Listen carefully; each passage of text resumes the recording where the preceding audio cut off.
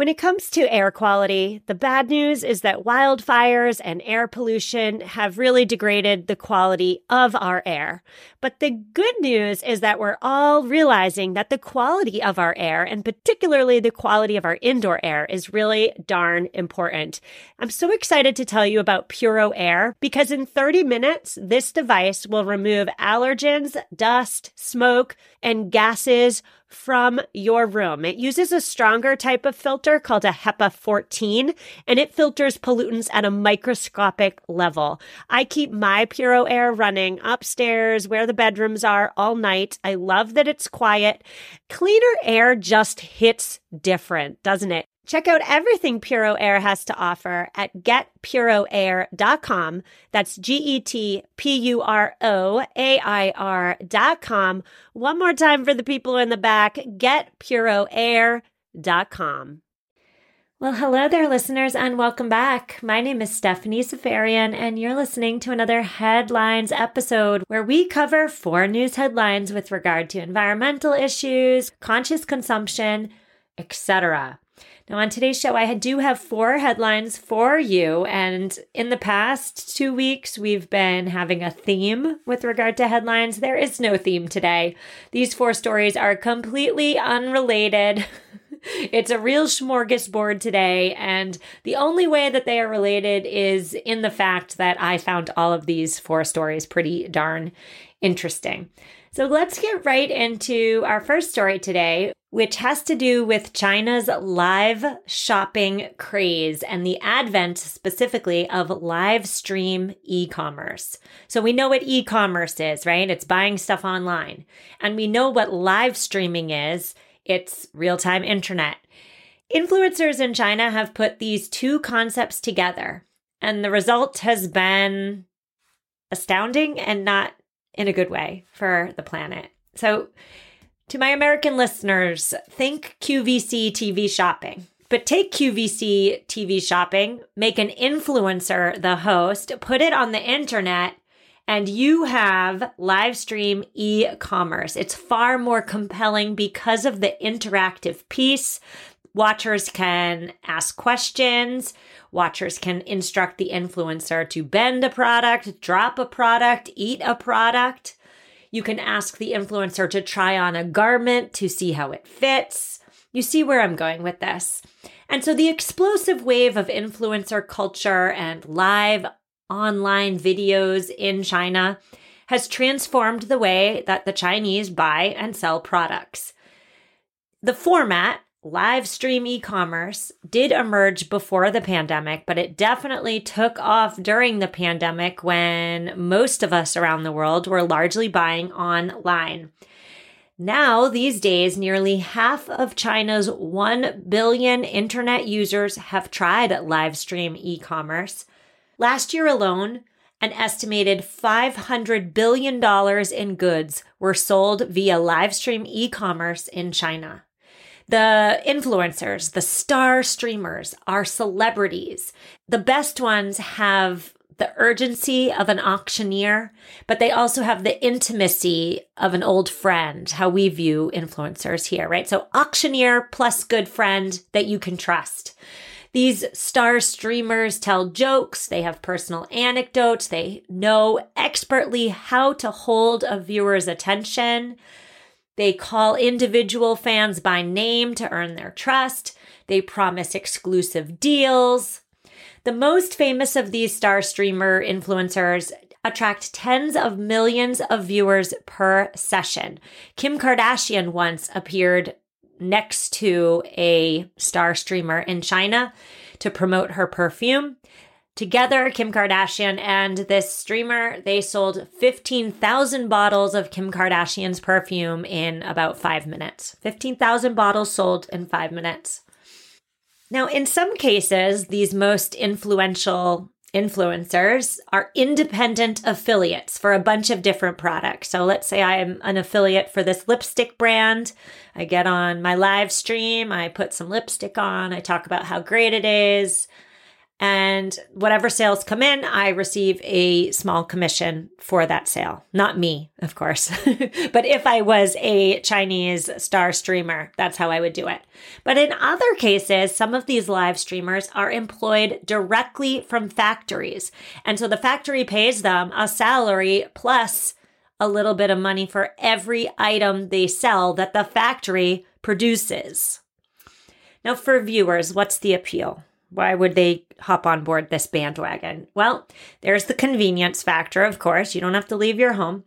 It's also the feeling of being catered to.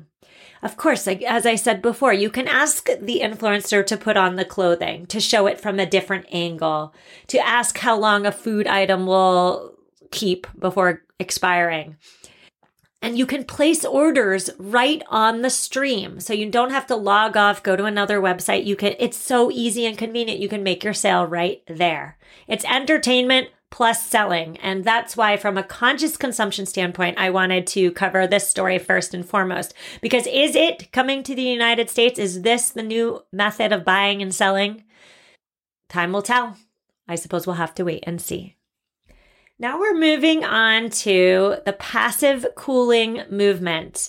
In a previous headlines episode, I believe it was last week, but it's summer and time is all messed up in my mind. But I did cover the problems associated with air conditioning, how inefficient it is, how it increases carbon emissions, right? Enter passive cooling. Passive cooling has been around for thousands of years. Builders and architects have long known that if you paint a roof in a light color, a white perhaps, it will reflect sunlight and keep the building cooler. But over the past few centuries, asphalt and tar and dark roofs made of shingles, they have blackened the landscape, and particularly urban landscapes, have they not? These materials are, of course, durable and waterproof and, keyword, cheap. But they also turn our homes into little heat bubbles. They also turn urban centers into heat islands.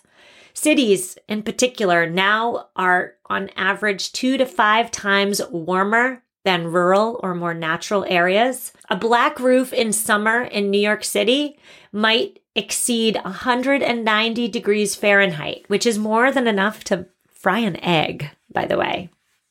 Enter passive cooling. By installing cool roofs, air conditioning use could be cut by about 1/3 in warm regions. If all large North American cities, and large, by the way, is defined as a city that has a population above 1 million people.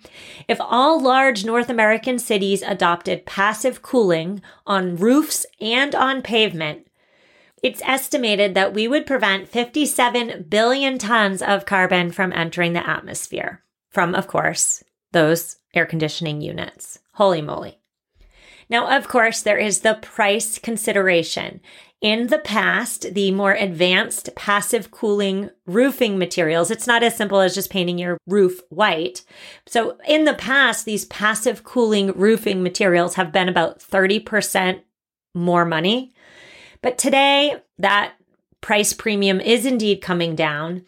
And so for homeowners, if you are a homeowner, perhaps you view redoing your roof as you do any home maintenance project, remodeling your bathroom, fixing a leak. It's a home improvement that can indeed pay off.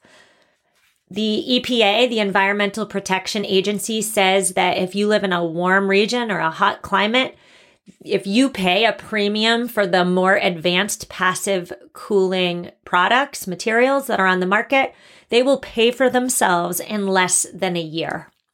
I have added a link in the show notes to an online calculator that will estimate your energy savings if you installed a passive cooling roof. Check that out in the show notes and consider a passive cooling roof next time you need to replace your roof. We're going to take our quick ad break, just one ad today. And when we come back, we're going to talk about 2 more completely unrelated stories. We're going to talk about insects and we're going to talk about how wealth affects our carbon footprints. I will see you in a minute. So many of us have chaotic, closets that are crammed full of clothing items, and yet somehow we still have nothing to wear. Well, upgrading to high quality and affordable pieces from Quince when you need them is a game changer. They offer organic cotton sweaters and washable silk tops. My 100% Mongolian cashmere sweaters are my go-to. Not only are they affordable, but the quality is top-notch. They wear better than the cashmere sweaters that are double their price. Indulge in affordable luxury. Go to quince.com/sustainable podcast for free shipping on your order and 365-day returns. QUINCE.com/sustainable podcast to get free shipping and 365-day returns. One more time, quince.com/sustainable podcast. Hello, Sustainable Minimalist listeners. Are you committed to living a greener and simpler life? Well, meet Home Threads, your ally in more sustainable and minimalist home decor. As the total destination for decor and furniture, Home Threads helps you define your minimalist lifestyle while respecting the planet. Discover their exclusive Haven collection. They use many sustainable materials without compromising on style. And here's the best part. Home Threads always has the best value. It was time. After 9 years of living in our home, it was time to replace our outdoor furniture. And my husband and I, we went to Home Threads. We have a Home Threads patio umbrella and a new bench. And oh my goodness, we are so in love. Create a home that reflects your commitment to the environment. Visit homethreads.com/sustainable and get a code for 15% off your first order. Homethreads.com/sustainable. Love where you live. And we're back. On today's show, we are discussing 4 completely unrelated news headlines with regard to conscious consumption and the environment. Before the break, we talked about China's new e-commerce live stream craze. We also discussed passive cooling roofs. Now we are on to story number 3, which has to do with insects. Insects. Some of them are really darn annoying, aren't they? I'm thinking mosquitoes that bite. I'm thinking flies that somehow and for some reason always want to buzz around my head.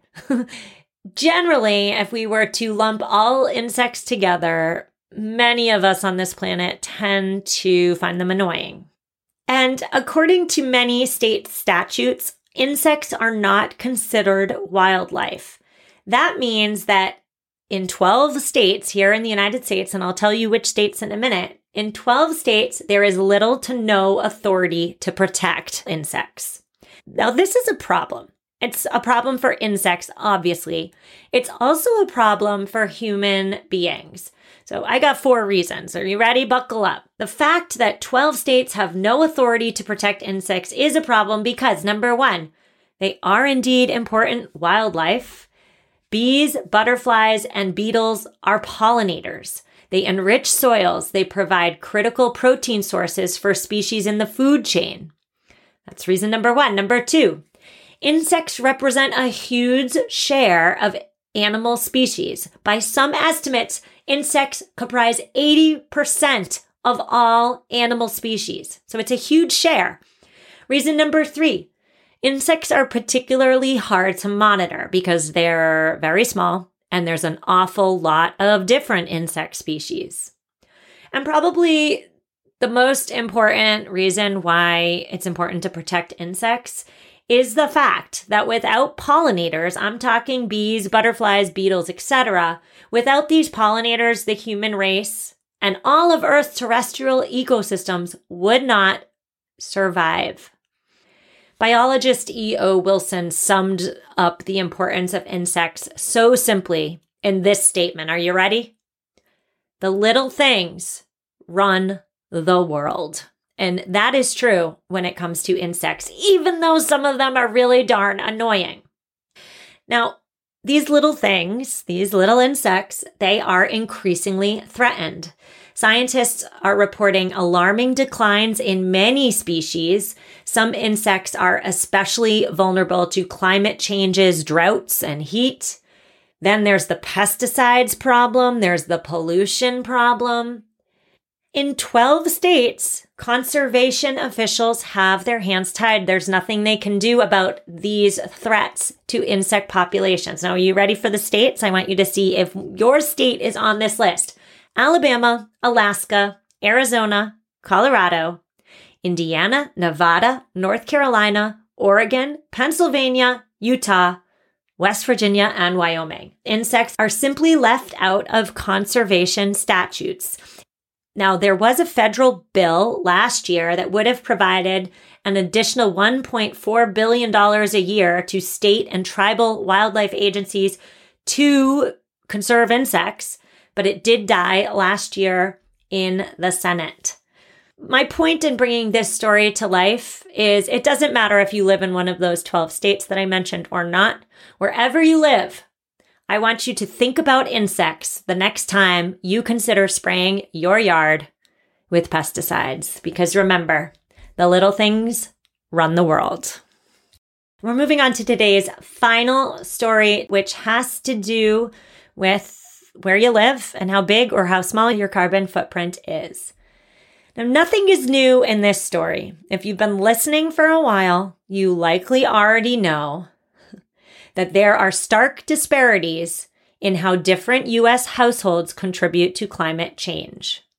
Households in denser neighborhoods, close to city centers, in city centers, for example, tend to be responsible for fewer planet-warming greenhouse gases on average than households in the rest of the country. The reason, what's the reason? Take a guess.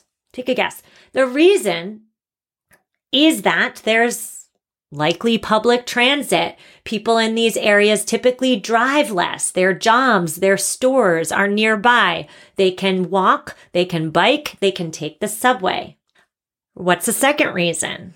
This is quiz time. It's pop quiz time. My teacher self is coming through. The second reason is because in these cities, most people live in smaller homes. I'm thinking apartments. These apartments require less energy to heat and cool.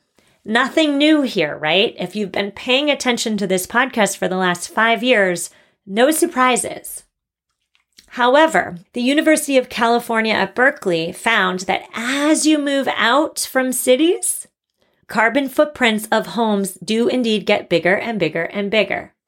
And so yes, as we move further away from city centers, the average emissions per household do typically increase as the homes get bigger, as residents have to drive further distances to get to wherever they're going. But population density is not the only factor that contributes to an oversized carbon footprint.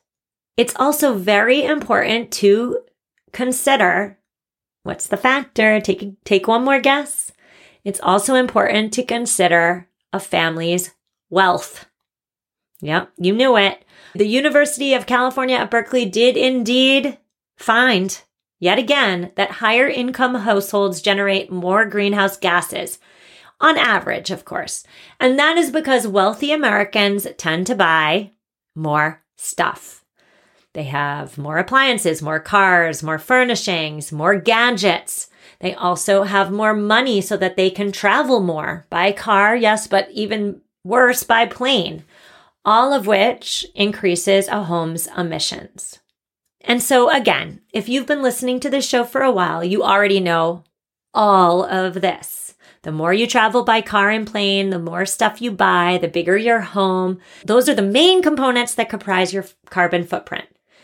But what's interesting to me, and the reason why I wanted to cover this new research, is that it can be used on the larger scale. Cities and local governments could use this data that the University of California at Berkeley found to identify the most effective ways to fight climate change. So an example here would be to encourage developers to build more housing in neighborhoods where people don't need cars to get around. I know in my town and in surrounding towns near me, there's this new, building initiative, let's say, in which there's a shopping center, there's a supermarket and a salon and a nail place and a gym and a spa, et cetera, all these commercial places. And next to it, a housing developer is creating a 55 plus community. So the people who live in the 55 plus community, they could theoretically walk a quarter of a mile and do all of their errands. That's an example in how this research could be used on a larger scale to lower emissions. Or another example here would be if there's a rural area or a suburb that's far away from a city center, perhaps initiatives could be made on the town level. Perhaps EV charging stations could be put to the top of the town's to-do list to encourage people who have further distances to drive to adopt those electric vehicles. These are just two thoughts swirling around in my head as to how we could use this data on a large scale for maximum carbon emissions reductions. Whew, that was a tongue twister. So I so hope you enjoyed this Headlines episode. I did go over my self-prescribed 15 minutes deadline. I apologize. We will be back next week with 3 episodes. I know the holiday this week kind of messed me up. I'm messed up in a lot of ways. Summer is messing with me on so many levels, but we will be back next week with 3 episodes, and I'm saying that out loud to keep me accountable. As always, my email is in the show notes. My social media is in the show notes. If you need me, please reach out. Please leave a review if you like the show. Thank you so much. I'll see you on Tuesday, and take care. BetMGM has an unreal deal for sports fans in Virginia. Turn $5 into $150 instantly when you place your first wager at BetMGM. Simply download the BetMGM app and sign up using code Champion150. Then, place a $5 wager on any sport. You'll receive $150 in bonus bets, regardless of your wager's outcome. And if you think the fun stops there, the King of Sportsbooks has plenty of surprises in store. Check out daily promotions, same-game parlays, live bets, and so much more. Download the app in Virginia today and get $150 in bonus bets instantly from your first wager. Only at BetMGM.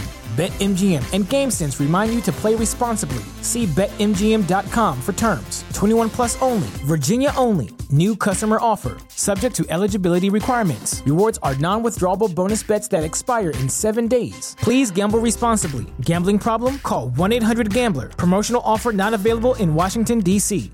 What's so special about Hero Bread's soft, fluffy, and delicious breads, buns, and tortillas? These ultra-low net-carb baked goods contain zero sugar, fewer calories, and more protein than the leading brands, and are high in fiber to support gut health. Shop now at Hero.co.